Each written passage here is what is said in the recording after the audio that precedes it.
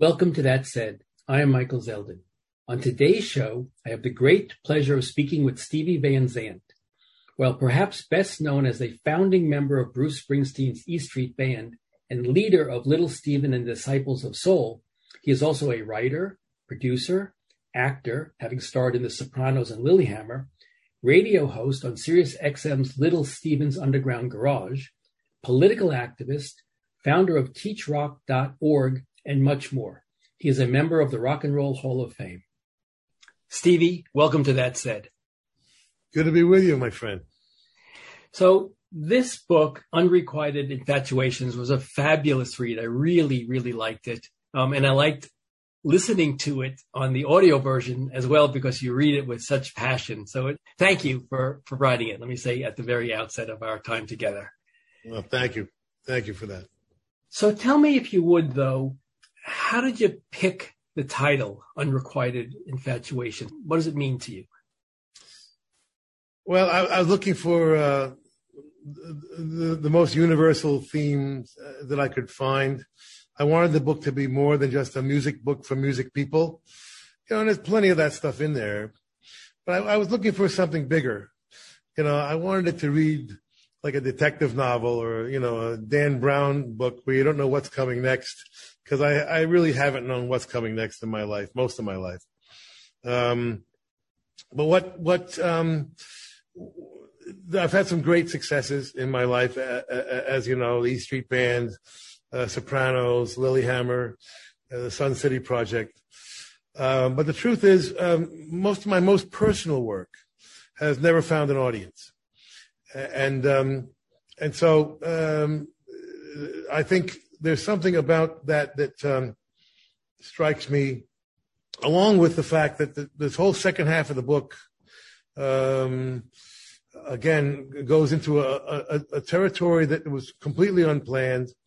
The first half being, you know, local kid from Jersey makes it to the top of rock and roll, and that's a great story in itself, you know. And I don't mean to sound ungrateful about that, but when I leave the E Street Band, starting this sort of the second half of the book, suddenly I'm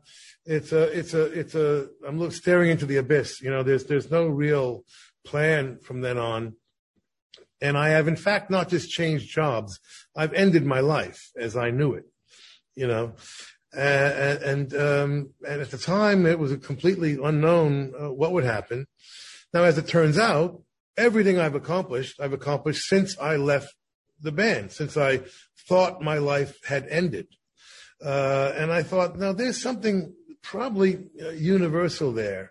I think, you know, sooner or later, everybody's going to have some disappointment in their life, in their lives. And it's not the disappointment that happens, but what do you do with it? What happens after that? You know, do you let it stop you?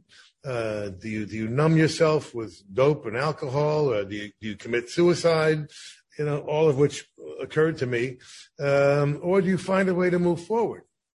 And if you do find a way to move forward, destiny has some surprises for you, and it may turn out to surprise you in a good way that you know your life isn't exactly isn't over, and so that I think is a more universal sort of truth as one you know searches for identity, searches for purpose in life, and the fact that my most personal work has never found an audience, you know, is the, you know, Unrequited Infatuations. But that doesn't really affect the way I feel about my work, which I'm quite proud of. You know, yeah, I don't measure it that way. Yeah, and we'll talk about it. It seemed to me that you were saying in the title that you're going to be disappointed in life. There's going to be frustrations. The question is, what do you do in the face of this? And this memoir really chronicles how you moved forward in the frustrations and the disappointment, which was, I think, why it makes it so meaningful. It's not just, I grew up in New Jersey and I met this guy and we formed a band and we lived happily ever after. It's not that. It's not that at all. Yeah, I mean, it starts off that way, you know, and that is great. It's a great story in itself. It is. But, you know, but then halfway through the book, the whole thing changes. And I think it becomes a much more, you know, universally appealing, story at that point. Yeah, let's talk about part 1 and 2. Part 1 is your coming of age story. And as you say, part 2 is your search for identity and spiritual enlightenment and finding a purpose. And I think importantly, and we'll talk about it a little bit later, how to meaningfully contribute. Because I think that's a big theme in your life, meaningful participation in society as a citizen and as an artist. True. So can we, though, focus a little bit on part 1 of the book? And you're an Italian kid growing up in New Jersey. So tell us about that a little bit. Well, we were the luckiest generation ever. And we were catered to. We were sort of the first real baby boom generation. And we're there just in time for the suburbs to be invented. Just in time for the teenager to be invented, which I talk about, and that's the most fun part of the book for me was transporting myself back to the 60s and talking about the history, I said to my editor, my very, very, very good editor, Ben Greenman, I said, listen, your main job is making sure that I maintain 3 separate tracks simultaneously, which is my narrative, the history of rock and roll, and the craft that I've been involved with. I want those three in balance the whole time. And that first part of it is a lot of the history and how teenagers suddenly were created in the 50s, and we kind of got the benefit of it in the 60s. By being, like I say, catered to in this Renaissance period when the best art being made was also the most commercial. And when that happens, you're in a Renaissance. And getting into a rock and roll band in those days, well, there was no band culture before the Beatles and the British invasion, I should say. You didn't see that many bands, 4 or 5 guys playing together and singing. If you went to your high school dance, it was an instrumental group. So the Beatles playing that Ed Sullivan show, February 9th, 1964, was a variety show the entire family would watch every Sunday night. Completely changed the culture. From no bands to everybody had a band the next day in the garage, and most of them mercifully stayed there. But a dozen or so of us got out, and suddenly everybody was going to see bands, and it became a thing. And there was just dozens of places to play if you were in a band. And when you weren't playing, you were going to see bands. You might occasionally go to a drive-in movie, but other than that, it was all about bands at that moment. And so it was a wonderful, wonderful time to grow up. And you said in the book, for me, this is you writing, for me, bands were the beginning of life. Bands communicated friendship, family, the gang, the posse, the team, and ultimately the community. Suddenly, everything started to make sense.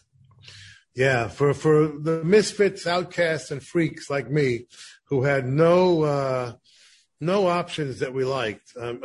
Society was offering us, a job, college, military. I was too small for sports.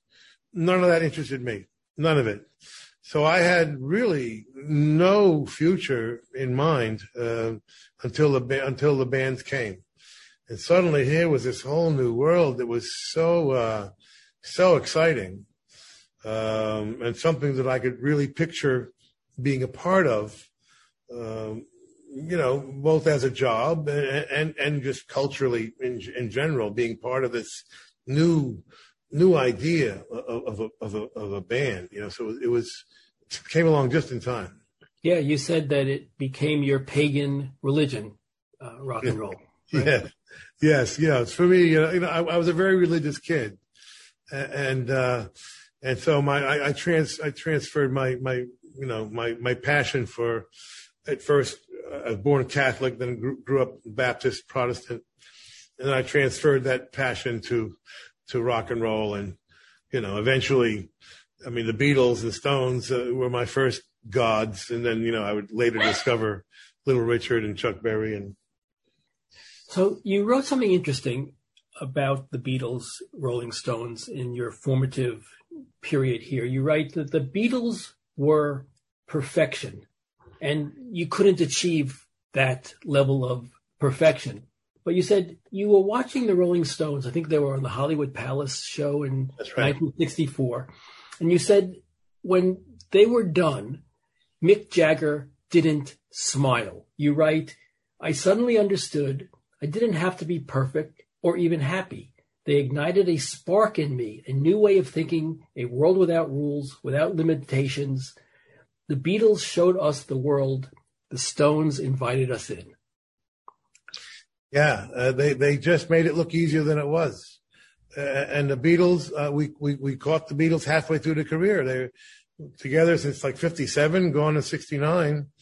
And by the time we saw them, they were just ridiculously good. You know, the harmony was perfect. Everything about them was perfect. Hair, the clothes, you know.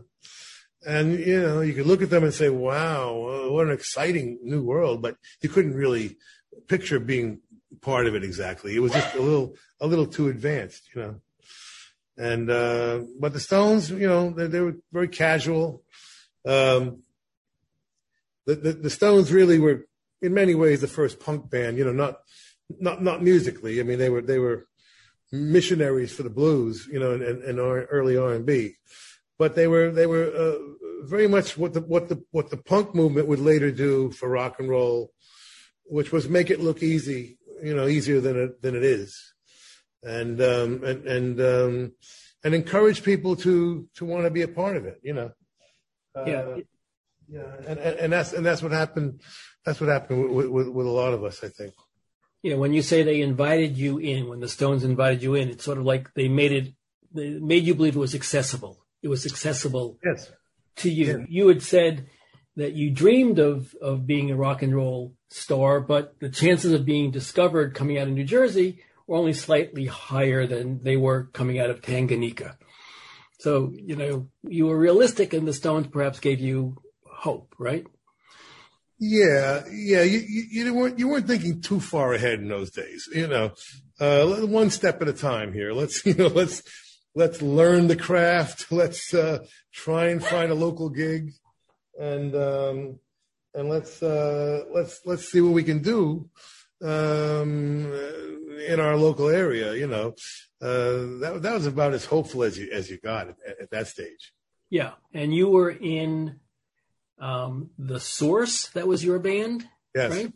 And you say this around 1965 is when you meet Bruce Springsteen. He's in the Castiles. You're in the Source. That's right. Tell us about that, if you would. You're meeting young Mr. Springsteen. You know, again, there was about a dozen of us got out of the garage, and we all knew each other, and you know, came into the club where we were playing, and we said hello. I think we started to really bond when I would go up on Saturdays, about an hour and 15 minutes on the bus to Greenwich Village, to the Café Wa, which is still there. And see the bands in the afternoon, Saturday afternoons, and then come home, you know, before night. And those bands were like, you know, a year ahead of us in New Jersey. So you go and you steal ideas and bring them back to your own band, you know. And I started running into him doing the same thing, which was odd, you know. Even an hour out of town seemed like a great distance in those days. And so we got friendly and started coming up to New York together at that point. And we slowly or quickly realized we were the only other guy we knew who felt that strongly about rock and roll, that rock and roll was everything to us. You know, it wasn't a hobby. It wasn't something we do on the weekend and then we're going to go and do our lives after that. This was it for us. You know, there was no plan B for us. And so I think we strengthened each other at a time when it was really, really helpful at that age. Because, you know, if you're the only freak in town, you got to start worrying, you know, that maybe you've got a problem. But if there's two of you, you know, then maybe you're onto something, you know. So it was helpful. You write something which made me laugh out loud. You said that you would go to Bruce's house and you'd listen to music in his room. You go to the Fillmore, you go to the Café Wa, you'd listen to music in his room. And you wrote that the one thing about going to Bruce's room to listen to music was that it was a little scary, you write, because going to Bruce's house, we had to pass the kitchen where his father often was sitting and smoking and staring out into space. Like my dad, he seemed always on the brink of exploding into violence to vent a lifetime of frustration, intensified by having a son who was one of New Jersey's only freaks. In those early days, we were an embarrassment to them, failures they took personally. Yeah. It was the generation gap that history talks about. The biggest that I thought would ever be, but I think we're kind of into one right now that's quite wide, actually. It's more subtle now. People aren't at war with their parents. In fact, they're living with them, forever. But it's quite a gap going on now technologically. But back then it was out and out war. I mean, we were very much an embarrassment to them, and they saw no possible future in this rock and roll thing. It wasn't a legitimate business until the 70s, and in fact, when we started, the only rock and roll stars were English. So not only was it not a business, but we weren't even British. So, what chance do you have? And if you really were being logical, you would have probably agreed with your parents, when they said, what are you going to do? You're going to be a Beatle? Right. You're going to be a Rolling Stone? And you'd have to say, well, it is a bit of a long shot, I must admit. But again, we had no plan B. So we were just forging ahead, So as you forge ahead, the 60s roll into the 70s. You're in a different band. I forget, it's either Gingerbread or Dr. Zoom and the Sonic Boom, right? And Springsteen is now in a new band, Steel Mill, right? You're still working your way into the business, if you will, right? Yeah. We had a different band every couple of months. Sometimes I'd be the leader, sometimes he'd be the leader, sometimes we'd be in different bands. We're finding our way. You're building your identity slowly, But something happened, which you write in 72.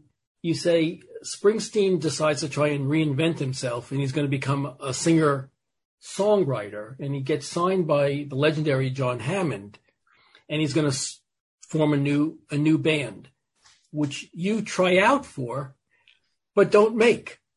Right. That had to be stunning. Yeah, it was relatively traumatic, I'm sure. In fact, it was traumatic to the point where I quit the business, for the first time, and went and worked construction for 2 years. Yeah. I kind of thought we'd missed the boat anyway. I thought most of the great stuff had been done. And I wasn't that far wrong, by the way.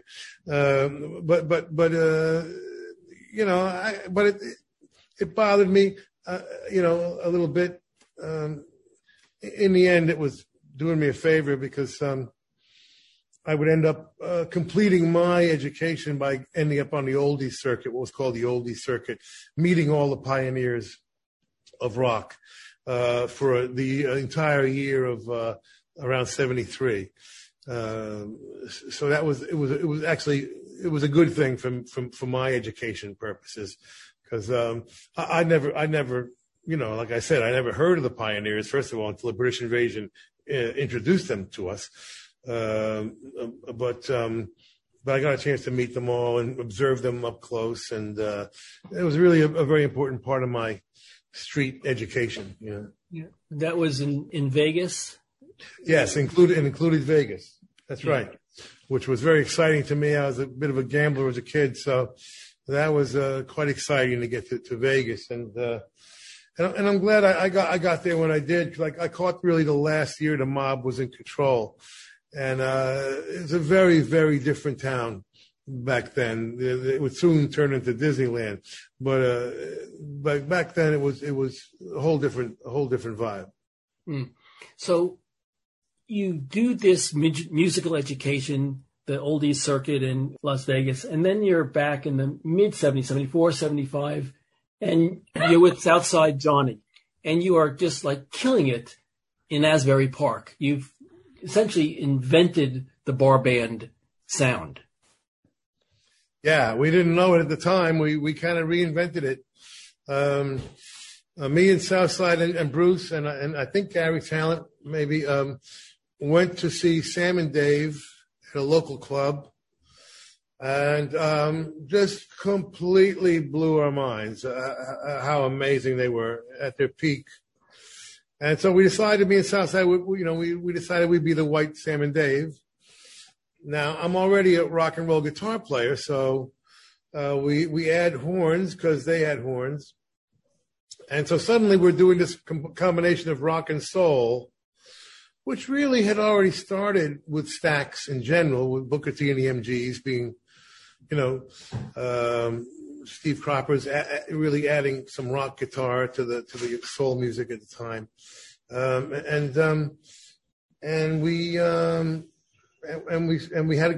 We get a residency at a local club and start to institutionalize the rock and soul thing, which hadn't it really existed.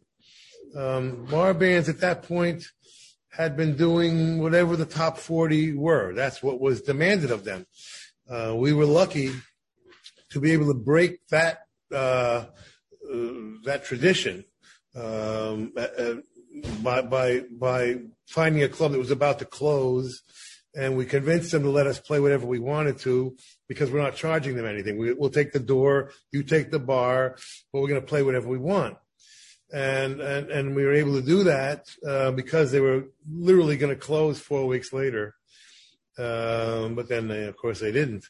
But it was a transformation of what was going on in the bars, rather than being tied to the top 40, which in the 70s, was not where you want to be. I mean, the top 40, the pop music of the 60s, is the highest evolution of our art form. That's my favorite stuff.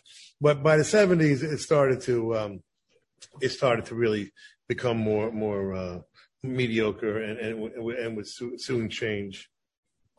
So while you're doing this, Springsteen is with the E Street Band, I guess they're called at the time, and he has, I guess, the Born to Run album comes out in 75, and he's going to go on tour, and you join the band, right? You start up with him, you leave Southside Johnny in Asbury Park, and you go with Springsteen in 75 on the Born to Run tour?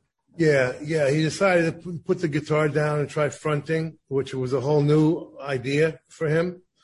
And I would play the guitar while he would front, just sing. Just out of, a little bit of desperation, since the first two albums had kind of hit the wall and were not successful. So he's trying something completely new just to see what he could do, see if he could break through somehow. And I went for seven gigs and stayed 7 years. Right. And that takes us through the River tour and the breakout success of Hungry Heart. And in 83, it sort of appears as if you're breaking through. You write in the prologue of the book, it's interesting, in the prologue of the book and in the epilogue of the book, you write in the third person. In the rest of the book, you're writing in the first person, although I would love to speak to you at some point about the very beginning of the book, the overture section, because it's very sort of Dylan Chronicles, Kesey Kerouac sort of writing. But I'm not sure if we'll have time. We'll have to come back and do part 2 of this interview, perhaps. But in 83, in this prologue, you writing in the third person about yourself, he, meaning you, worked night and day with the E Street Band, proudly contributing to making them the biggest and best in the world.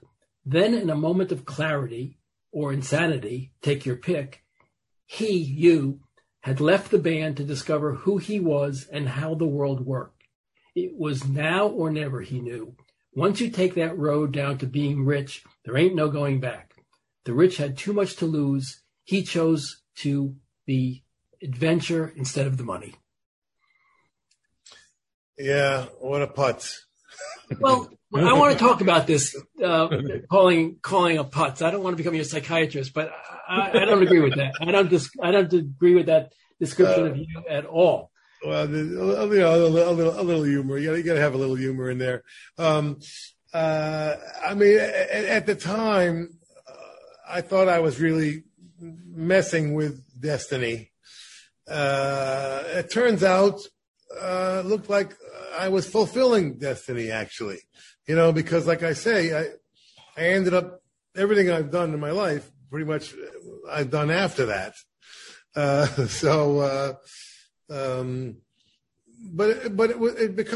it became more clear to me as I went back and transported myself back to that moment and really relived it. Because all of these years, I don't really look back, but all of these years, I've always kind of felt, geez, it was a shame I couldn't do both. You know, I wish I could have stayed in the band and done Sopranos and Lilyhammer and become an artist and done 7 albums, you know, and done the Sun City Project and busted Mandela out of jail. And, you know, it's been kind of a, you know, fantasy in the back of my head all these years. When you really go back, you realize there's no way, you know, there's no way you could have done that. You know, you're committed to a band. You can't say, by the way, Bruce, can I have 6 months off to go try and be an actor? You know, that's not going to work. So it turns out that I think, things actually worked out the way they were supposed to. And I didn't, you know, really come to grips with that until I went back and wrote the book, you know, and really relived it, you know, and said, you know, let's be realistic here. You know, none of this would have happened. Yeah. You say in quitting the band in 83, they were on the brink of really making it. Born to Run is somewhat successful. Hungry Heart is somewhat successful. But right after that, Born in the USA is the explosion. And you said if I had stayed in the band, I would have never had to have thought about money in my life again. But you say right in the middle of the book, pages like 154, 155, you say, because I think this is really the beginning of part 2 of the book. This is your realization about your life. And you say there were pluses and minuses. The minuses were, I lost my juice. I lost my power base. I lost many of my friends. I blew a chance to live without having to worry about money.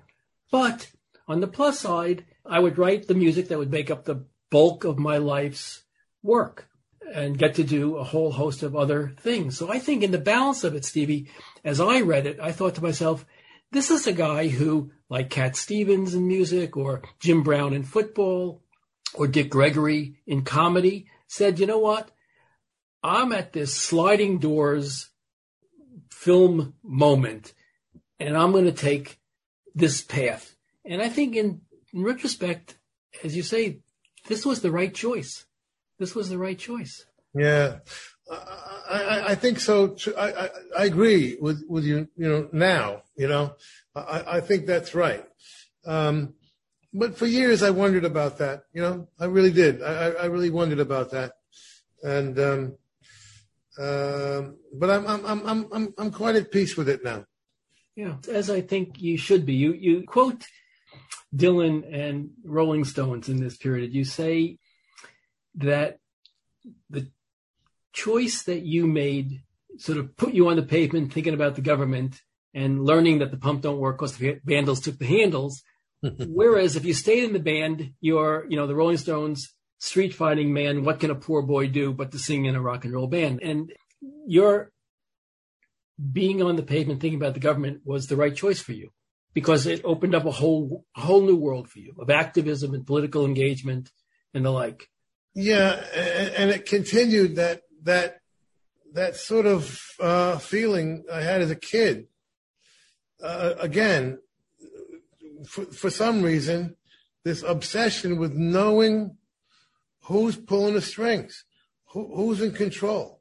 You know, who, you know, how can I, you know, I hated being a kid because I felt, you know, that, you know, the adults had all the secrets, you know, and I think that's what made me more a religious kid because I thought maybe the secrets were in religion. You know, I always felt that there was some information being withheld, you know. I don't know where that comes from, but I've always felt that. And that's what compelled me as a kid, you know, to want to grow up. And that's why I got so religious. And in the end, that's why I started, you know, studying the government and what's going on in terms of worldwide politics. It was the same sort of obsession, the same impulse to want to know what's going on, you know? So it was very, very, you know, in something in my DNA very early on that was fulfilled, I think, by that path I took also. Yeah. You and Marvin Gaye, but so we're in the early 1980s at this point in your life. And I'd like to talk a little bit more about your politics, but tell me, if you would, the story that you recount in the book about meeting a German kid in Berlin who asks you, why are you putting all these missiles in our country? Because I think that was a aha moment for you. Yeah. That was the breakthrough moment because I was the least political guy in the world. I mean, how I managed to get through the entire 60s without a political thought is quite a feat. You know, there were a few things going on in the 60s you may have read about. Let me just interrupt once in. You and I are only 6 months apart in age, so I know this well. So go on, please. So here I am, you know, with this incredible tunnel vision. I mean, a real tunnel, you know, concrete. And we make it really with The River. The River was a success, a complete success. Our first hit single was selling out arenas. And so the impossible dream has been realized, and my tunnel starts to fade. And on that tour, me and Bruce went through Checkpoint Charlie into East Berlin, which was interesting and kind of, you know, stimulating in a way. And then that same tour, a kid in West Germany asked me why I'm putting missiles in his country. I didn't understand what the hell he was talking about, and I told him so. But it stayed with me for a week or two until I realized, oh my God, you know, in this kid's eyes, I'm not a guitar player or a taxi driver or a Republican or a Democrat. I'm an American. Never had occurred to me before. Okay. I mean, this is not the kind of thing that occurs to you growing up in New Jersey, you know, that you're an American, you know? And so suddenly, I thought, well, we're supposed to be a democracy. Of course, I found out we're not really a democracy, but, you know, we're close enough. And therefore I'm responsible for what my government does. And maybe I am putting missiles in this country, and I wonder what else I'm doing, which caused me to do something I'd never done before, which was to start reading books, and started reading books about our foreign policy since World War II. Was shocked to find out that we are not the heroes of democracy around the world I thought we were. I grew up believing from my ex-Marine Goldwater Republican father. And slowly I started to educate myself about it and thought, you know, well, maybe this will be my thing. You know, I mean, growing up in the Renaissance as I did, each band had to have a distinct identity. I thought, well, the world does not need love songs from an ex-sideman. So maybe I'll be the political guy. I mean, nobody's doing it full time, you know, 24/7, every single song. And so I thought that'll be my thing. And I became that and started this journey as a artist/journalist, which would soon, you know, I mean, it finally hit me that I left the band. It was kind of an emotional moment, so I wasn't really thinking about what I was doing. But on the plane ride to South Africa, it finally hit me that I'd not just changed jobs, I had ended my life. And so suddenly, I was confronted with a whole new life ahead of me that was unplanned, and that was the beginning of an adventure that the whole second half of the book. Yep. And we'll talk about that in one second. But I made a note to myself. You said when you came back in 1980 and you decided that you needed to really figure out what this kid was talking about, you picked up a book by Noam Chomsky to learn what was going on. Howard Zinn would have been fine too. And I think to myself, thank God he didn't pick up a book by Henry Kissinger. Who knows? Yeah, well, I read both sides in the end, but yeah, I happened to start with Noam Chomsky, and that was the end of that. That's right. Yeah. But what was interesting to me as you embark on this solo career, you said that if you were going to go solo, you wanted your albums to be concept albums. And you had 5 concepts, which I'd like to talk about, because you said at the very outset that, your solo music never broke through. And, I don't know how you measure breaking through. If you break through to 3 or 4 people, then in a very meaningful way, it may be better than 10,000 people in a very superficial way. But your 5 concept albums, you ask these questions. Album 1, who has power and why?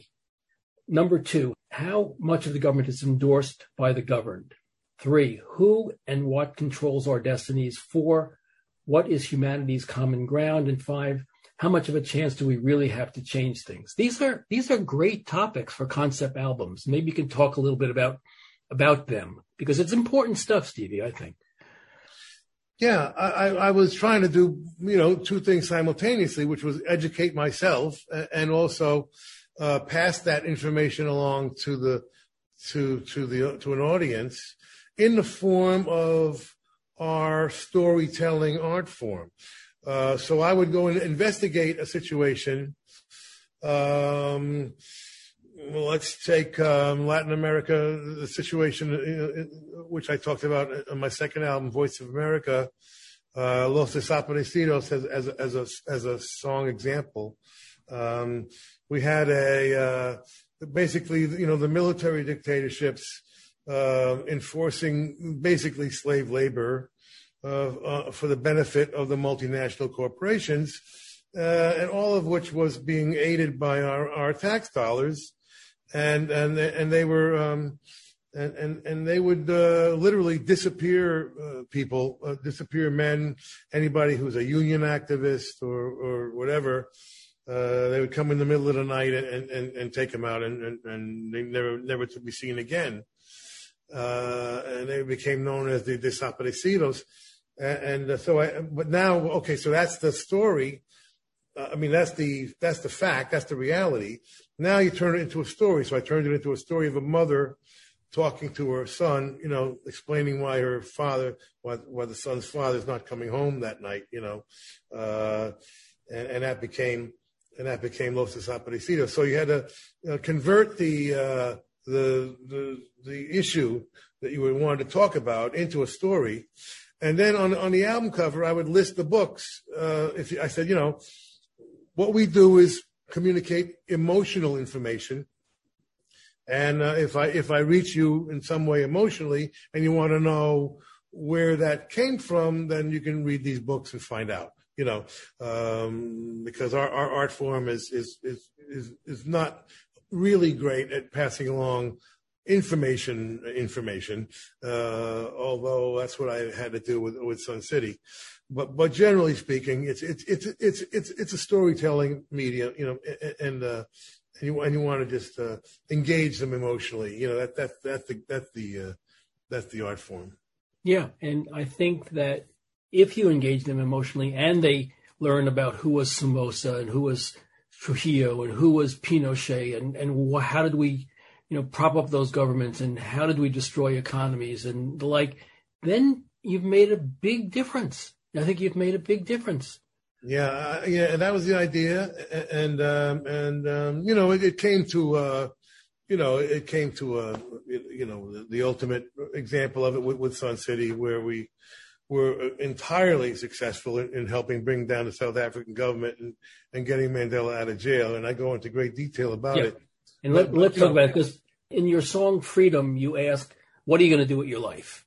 And I think Sun City, in some sense, was part of the answer that you gave of what you're going to do with your life. So take us through Sun City, because I think it was about, with no disrespect to George Harrison or Willie Nelson, Live Aid, Farm Aid, etc., there's a really big difference between raising money to feed people and raising money for regime change. And your Sun City effort was about the latter.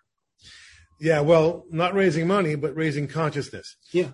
In our case, because we had to, how can we do this in a short soundbite here?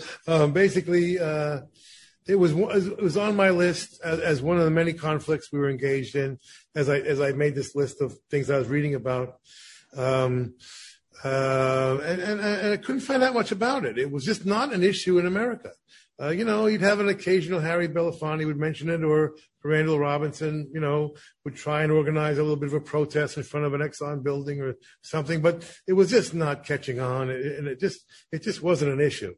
So I decided to go down there and really investigate it. And as I said, it was on that plane flight to South Africa that it finally hit me that I had not just changed jobs, I had actually ended my life by leaving the E Street Band. And it was an interesting moment because I never had been a good flyer.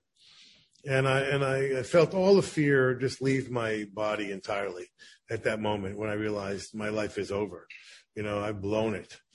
But that energy suddenly became very focused on South Africa, because that's all I had. That's all I had left. I thought I have to make something. I have to justify my existence at this point. I'm done. I've blown any hope of a happy life. So I need to get something done here in order to justify my existence. It happened to be South Africa, and so I looked at it, and it took me 2 trips down there to really figure it out. And I go into pretty good detail in the book, and then I decided, these guys got to go. All this talk about reform is all nonsense. They simply got to go. Let me just explain the policy really quickly, if I can. Sure. The idea they had was get all the black people out of South Africa, and bring them to these phony homelands, tribal homelands. They were not particularly tribal in South Africa, except for the Zulu. It's another story. But they so take the black people, return them to their so-called tribal homelands, and then declare those tribal homelands as independent countries. Then bring all the blacks back in as immigrant labor, and declare South Africa a democracy. A very brilliant plan and very evil. And so I picked Sun City. This resort was in one of the phony homelands. And they were offering people lots of money to come play there, telling them they're not violating the UN boycott because they're playing a separate country, which, of course, was just a lie.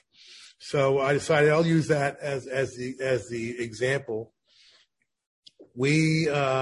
The sports boycott had been established, very successful, thanks to Arthur Ashe and others. The home run was going to be the economic sanctions. And so I said, we'll bridge it with the cultural sanction, with the cultural boycott. And so right from the beginning, our challenge was to raise enough consciousness that when that sanctions bill came across Reagan's desk, and we knew he would veto it because he was part of the unholy trinity supporting apartheid with Thatcher and Cole, when he vetoed it, we need enough momentum to override a Reagan veto, which had never happened. And long story short, that's exactly what happened. The sanctions bill came, Reagan vetoed it, and we overrode the veto with Republican votes, just to show how different the world was then. Okay? There's Republicans standing up for the voting rights of black South Africans. And here they are today doing everything they can to stop black Americans from voting. Slightly different Republican Party, huh? Anyway, that was the banks cut them off. They had to let Mandela out of jail, and the dominoes fell. So that was a very rare, complete victory in the world of international liberation politics. And if you were just a singer in a rock and roll band, to go back to, were you a putz, or did you make a very brave and important decision? Were you just a singer in a rock and roll band? Who knows what happens in South Africa? Because nobody else was taking up the anti-apartheid cause in the same way that you did around the Sun City album and movement. Yeah, I mean, who knows? Would the government have inevitably fallen? Probably. But we certainly took years off of it for sure, And who knows? I mean, if I stayed in the E Street Band, Mandela might still be in jail. I mean, who knows? You don't know. So yeah, you just got to look at it like, hey, man, that actually wasn't messing with destiny. That was fulfilling destiny, perhaps. Yeah, you talk a lot about that word, destiny. It comes up a lot. It sure does. It sure does. Just before we turn to the 1990s and a telephone call from David Chase, just talk a little bit about destiny, because you really do talk about, was I messing with destiny? Was I looking for destiny? Was destiny coming to look for me? Talk about that a little bit. It's very spiritual, I think. Yeah, and I'm not sure I have a real clear picture of what that means, other than, I mean, when you look at,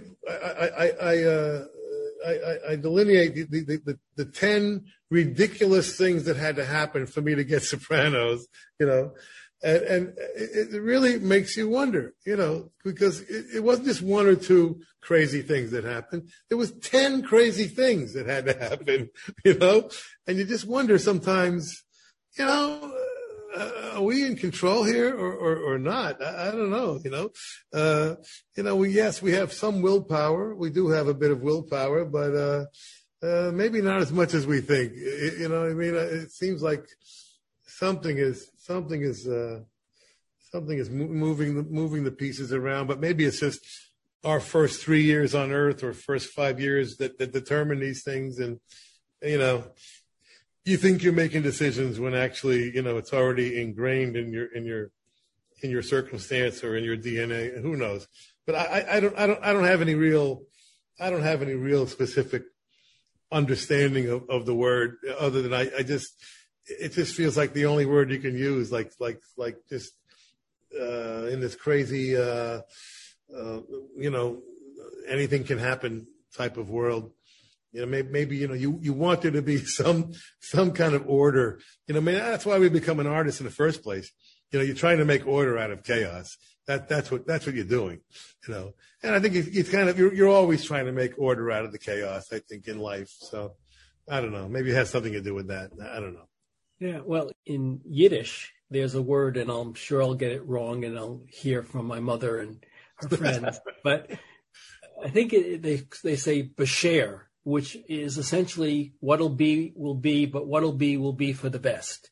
So it's a destiny sort of notion, which is you can't easily tell right from wrong, the road less traveled, because they all lead in different directions, and which direction they lead will be for the best, more or less. Well, I'm not sure it's always for the best, but but certainly what will be will be. I do believe I do agree with the first part of that. Sure. So you're right that the 1990s were a bit of a lost decade for you, that you had no real clear mission at this point, and you again are in this period of self-doubt. You think, well, first I screwed up by leaving the E Street Band, and then second I I screw up by treating my solo career as a purely artistic endeavor. True. Again, I think you're very hard on yourself. And Well, I'm glad this book was cathartic in some sense. Yeah, but I'm also, being brutally honest and accurate. I mean, if you're going to have a career means a job. A job means you get paid, there was, I couldn't find an audience, or I couldn't maintain a steady, consistent audience.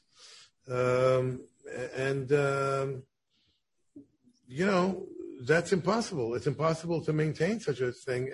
And I carried it on as long as I could. I carried it through 5 albums, which I'm very proud of. But you can't have 5 different albums and 5 different genres and expect there to be a consistent audience.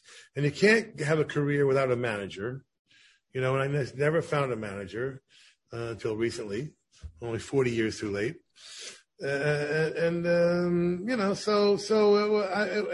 was a bit naive, I think, on my part to just, bull my way forward throughout the 80s, thinking it's all going to be fine in the end, because it wasn't. So commercially. Yeah, commercially. I can't disagree with that, but there's a lot. You wrote somewhere that you never make decisions on the basis of money, and you make decisions on the basis of your heart and soul. And so these decisions reflect that, and commercial is just one component of it. Yeah. And that's just me, and that's not going to change, So, I'm not sure what you do about that exactly, other than make sure you have a manager who is thinking about money, who make sure that whatever you're doing gets marketed, first of all, because what I was doing was not the most uncommercial things in the world. If you go back and listen to the music, I think it's potentially quite commercial, actually. But nobody was selling it. That's the manager's job, man, to be an advocate. And there was no advocate. So that was the problem more than anything, was not having that partner who is thinking about money and commercial success and going to make sure that happens, so you can go off and be an artist and do whatever you feel like doing artistically. You need that protection. You need somebody protecting that. And that was my big flaw of my life. Was not having that. So it's 1998 now in our story, and you are sort of sitting at home, and the phone rings, more or less, and someone answers it and says, "There's a guy named David Chase on the phone." And I think your answer was sort of like, "Who?" And he said, "Yeah, a guy named David Chase. He wants to talk to you." So tell us about that phone call and what it led to. And then also I want to talk right after that about another phone call that you got. So I'll tell you what the other phone call was, but let's talk about who's David Chase and why was he calling you? Yeah, there was a series of things which we can skip. You can read about in the book. They can read about in the book. But basically, in the end, David Chase calls, says, I'm doing a new TV show. Do you want to be in it? And I said, well, thank you, David, but no, I really, don't. And he says, why not? I said, well, one simple problem. I'm not an actor. And he says, well, yes, you are. You just don't know it yet. Now, it just so happens I had nothing better to do. So I went down there and I read for him I thought, well, this is an odd opportunity, coming at a time when I'm once again in the wilderness. I'm kind of out of the music business at that point. I'm now, I've left my second job, my second music job in terms of my my own solo career. I walked away from that also. So now I'm just well, maybe this acting thing is something to consider. So I took it as seriously as I could. I mean, I found out where John Gotti got his clothes made and designed a certain hairstyle and wrote kind of got an idea of who the guy was. And I went down there and read for him, and he wanted me to read for Tony Soprano. So he really liked it, and hired me as Tony Soprano. Then he says, "Well, there's a formality. We got to go read for HBO." Now, keep in mind, now this is a guy he's been in TV his whole life. This is going to be his last TV show. He's itching to get into the movie business. He's been wanting to make a movie his whole life, but he's been kind of trapped in the TV world, one show after the other. This is going to be his last go at TV. So he's ready to break all the rules. He doesn't care about the rules anymore. So he wants new faces, and that's where I come in. And so we go to HBO, and they said, he's fine. He could be in the show, but we're not going to invest the biggest investment of our lives in a guy who's never acted before. So he says, okay, you can do any other part you want. I said, I'll tell you the truth. Now that I'm thinking about it, I said, I feel guilty taking an actor's job. I said, my wife is a real actor. I've watched her go to classes for years. She goes off Broadway, off Broadway. She's working all the time. I said, they really work hard. And here I come off the street. I said, I can't take an actor's job. It's not right. So he says, okay, then I'll tell you what, you're not going to take an actor's job. I'll write you in a part that doesn't exist. So what do you want to do? I said, well, I don't know. I have a treatment. I never thought about acting, but I did think about writing.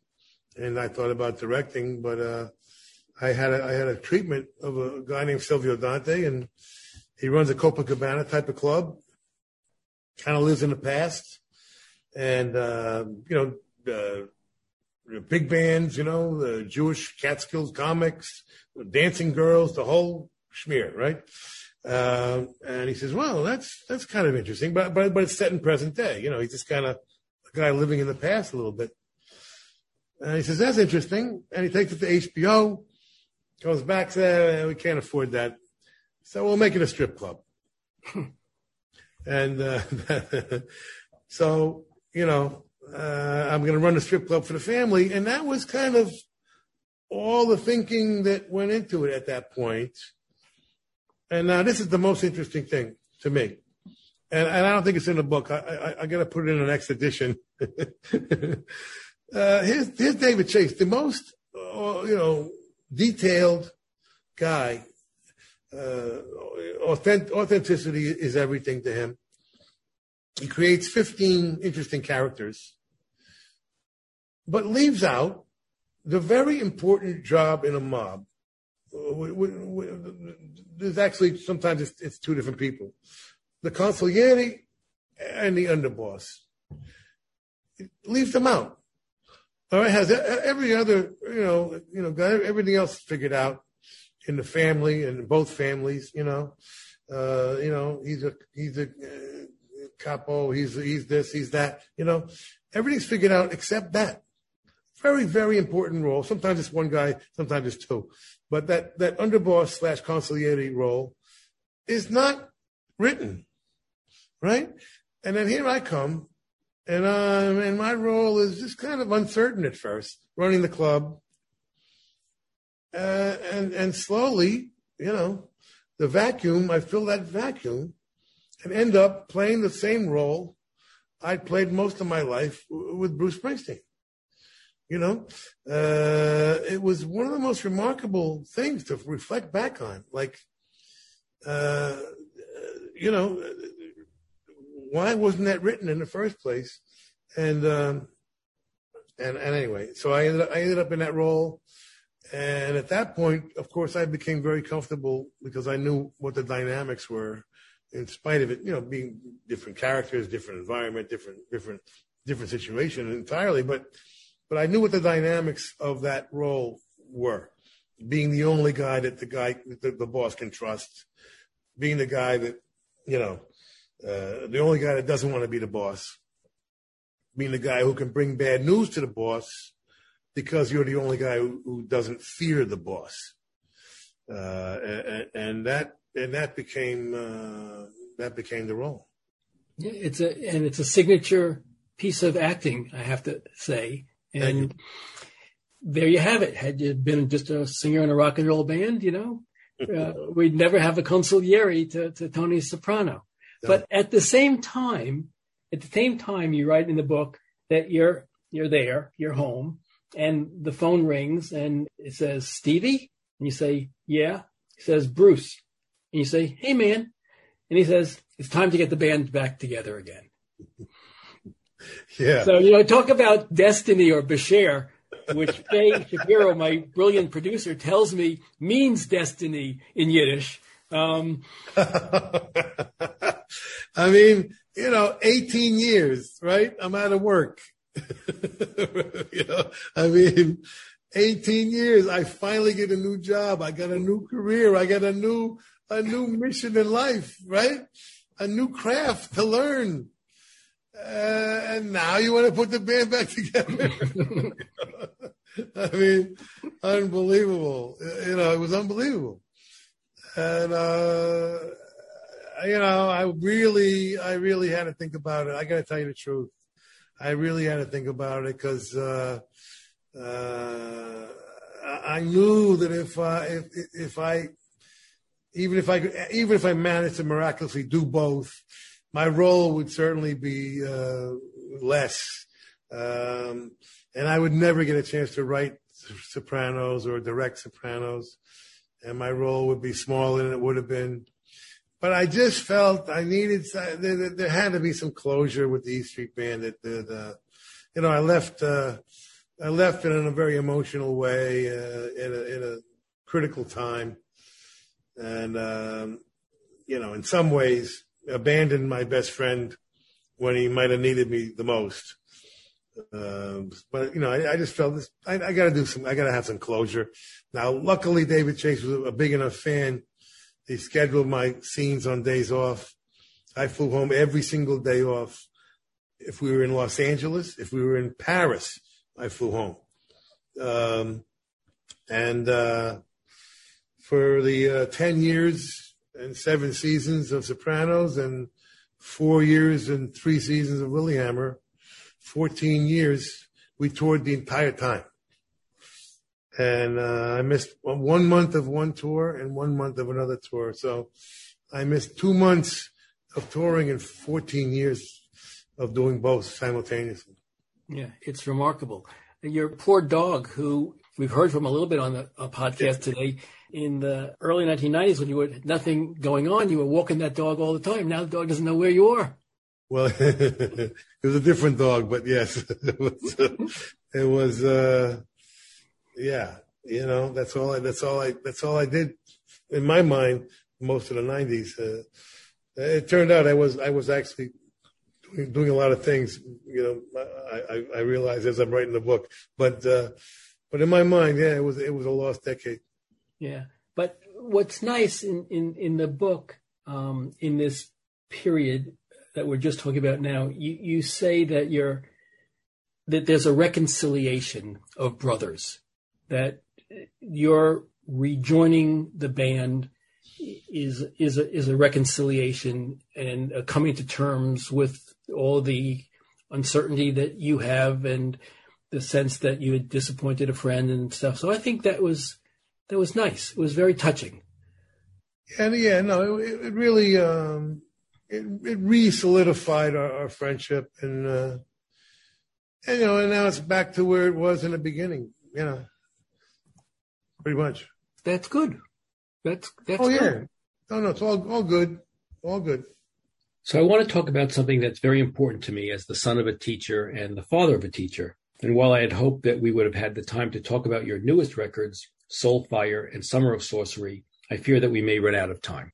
But I have to tell you that as I listened to Soulfire, I can't figure out between Some Things Just Don't Change or The City Weeps Tonight, which is my favorite, but they're both wonderful songs. So, if nothing, this book has me listening to all of your solo stuff all over again. And some of it is just terrific stuff. All of it's terrific stuff, but some of it is really terrific stuff. Oh, thank you for that. I really, I appreciate that. It's two of my favorites also.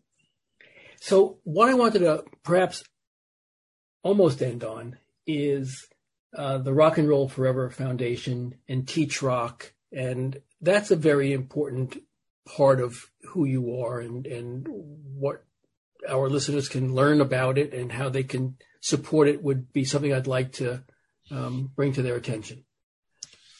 Yeah. The Rock and Soul Foundation basically took me about 15 years to figure out the teachrock.org music history curriculum, which now we just went public with it a couple of years ago. And now we have like 40,000 teachers registered and dozens of partner schools involved. And the idea is to integrate the arts into the education system. And I feel it's transformative.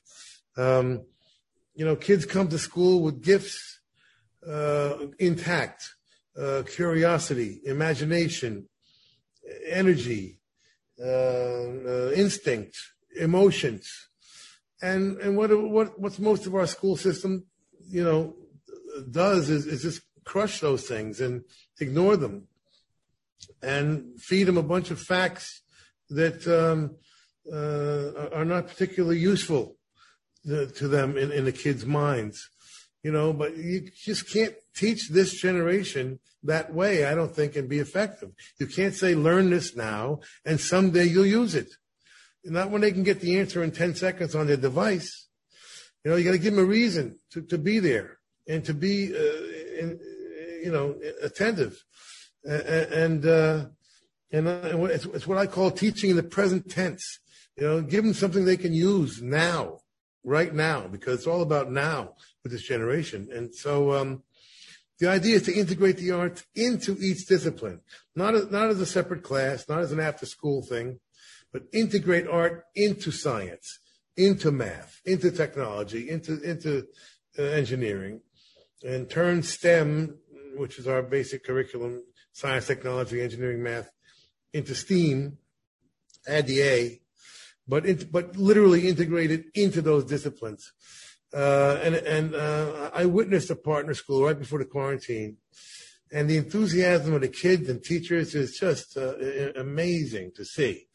It just makes education more fun, and connects the dots. That's what the arts do. It connects the dots, And I feel very strongly it's more important to teach kids how to think than what to think. The what can come later. Let's teach them how to think, so that whatever gets thrown at them, they can connect the dots and make up their own minds and be more, more active rather than a sort of passive, receiving of information they don't know what to do with. Let's make it a little bit more interactive, if you will. So that's basically what we do. It's great stuff. I remember in 1977, I was in law school and I was teaching a class on criminal justice to what we called then an inner city high school. And in my criminal justice class, I would play Dylan's Hurricane or The Lonesome Death of Hattie Carroll. And we used music to understand how the criminal justice system really works. Exactly. That's exactly the same thing. And it really works. It works. Yeah. And it's just nice, teaching, revealing to, black kids that they have every right in the world to play guitar because they invented it. The rock and roll is half created by blacks, half created by whites, with a healthy contribution by Latinos and women in general. So it's very much this common ground, common language thing that everybody has a piece of in a legitimate way. And kids should feel a part of that and own it, and it's nice to reveal those things to kids. And, you show them Chuck Berry for the first time, or B.B. King or Albert King, or, anybody but Freddie King. And the story there. You have to read the book. But it's just fun to see the enthusiasm, and that's what it's all about, man. If kids like one class or one teacher, they'll come to school, and we're determined eventually, if we get this thing disseminated enough, to be that cool class the kids look forward to, because we have got to do something about the dropout rate. It's out of control, and nobody talks about it, but it's close to 50% in the poor neighborhoods. And then 50% of those kids end up in the criminal justice system. Yeah. I mean, those statistics are just embarrassing. We call ourselves civilized, and don't even get me started on the homeless thing, which is just incredible that we tolerate the homeless thing as we do. But anyway, we're hoping that eventually we will start affecting the dropout rate and keep kids at least through high school, which gives them a fighting chance, Absolutely. So we have to come to a conclusion. I don't want to come to a conclusion, but we sort of more or less have to. And I want to conclude by reading you two things and have you give us your closing argument, if you will. You introduced chapter 1 of the book with a quote from the unwritten book. The unwritten book you describe as your father giving advice to his lazy oldest son, you. And the quote is, if you're going to do something, do it right. And then in the introduction to chapter 31, you write, act, paint, play, perform, work, think, speak, live with purpose, or hide under the bed until checkout time. And I think this memoir is an absolute tribute to a person who has done things right and who has refused to lie under the bed until checkout time. And I'm grateful to you, Stevie Van Zandt, for writing it. Well, thank you for your kind words. And I use the same rap when I'm doing a master class in songwriting or just talking about life. I'm like, write with purpose, live with purpose. Life's too short.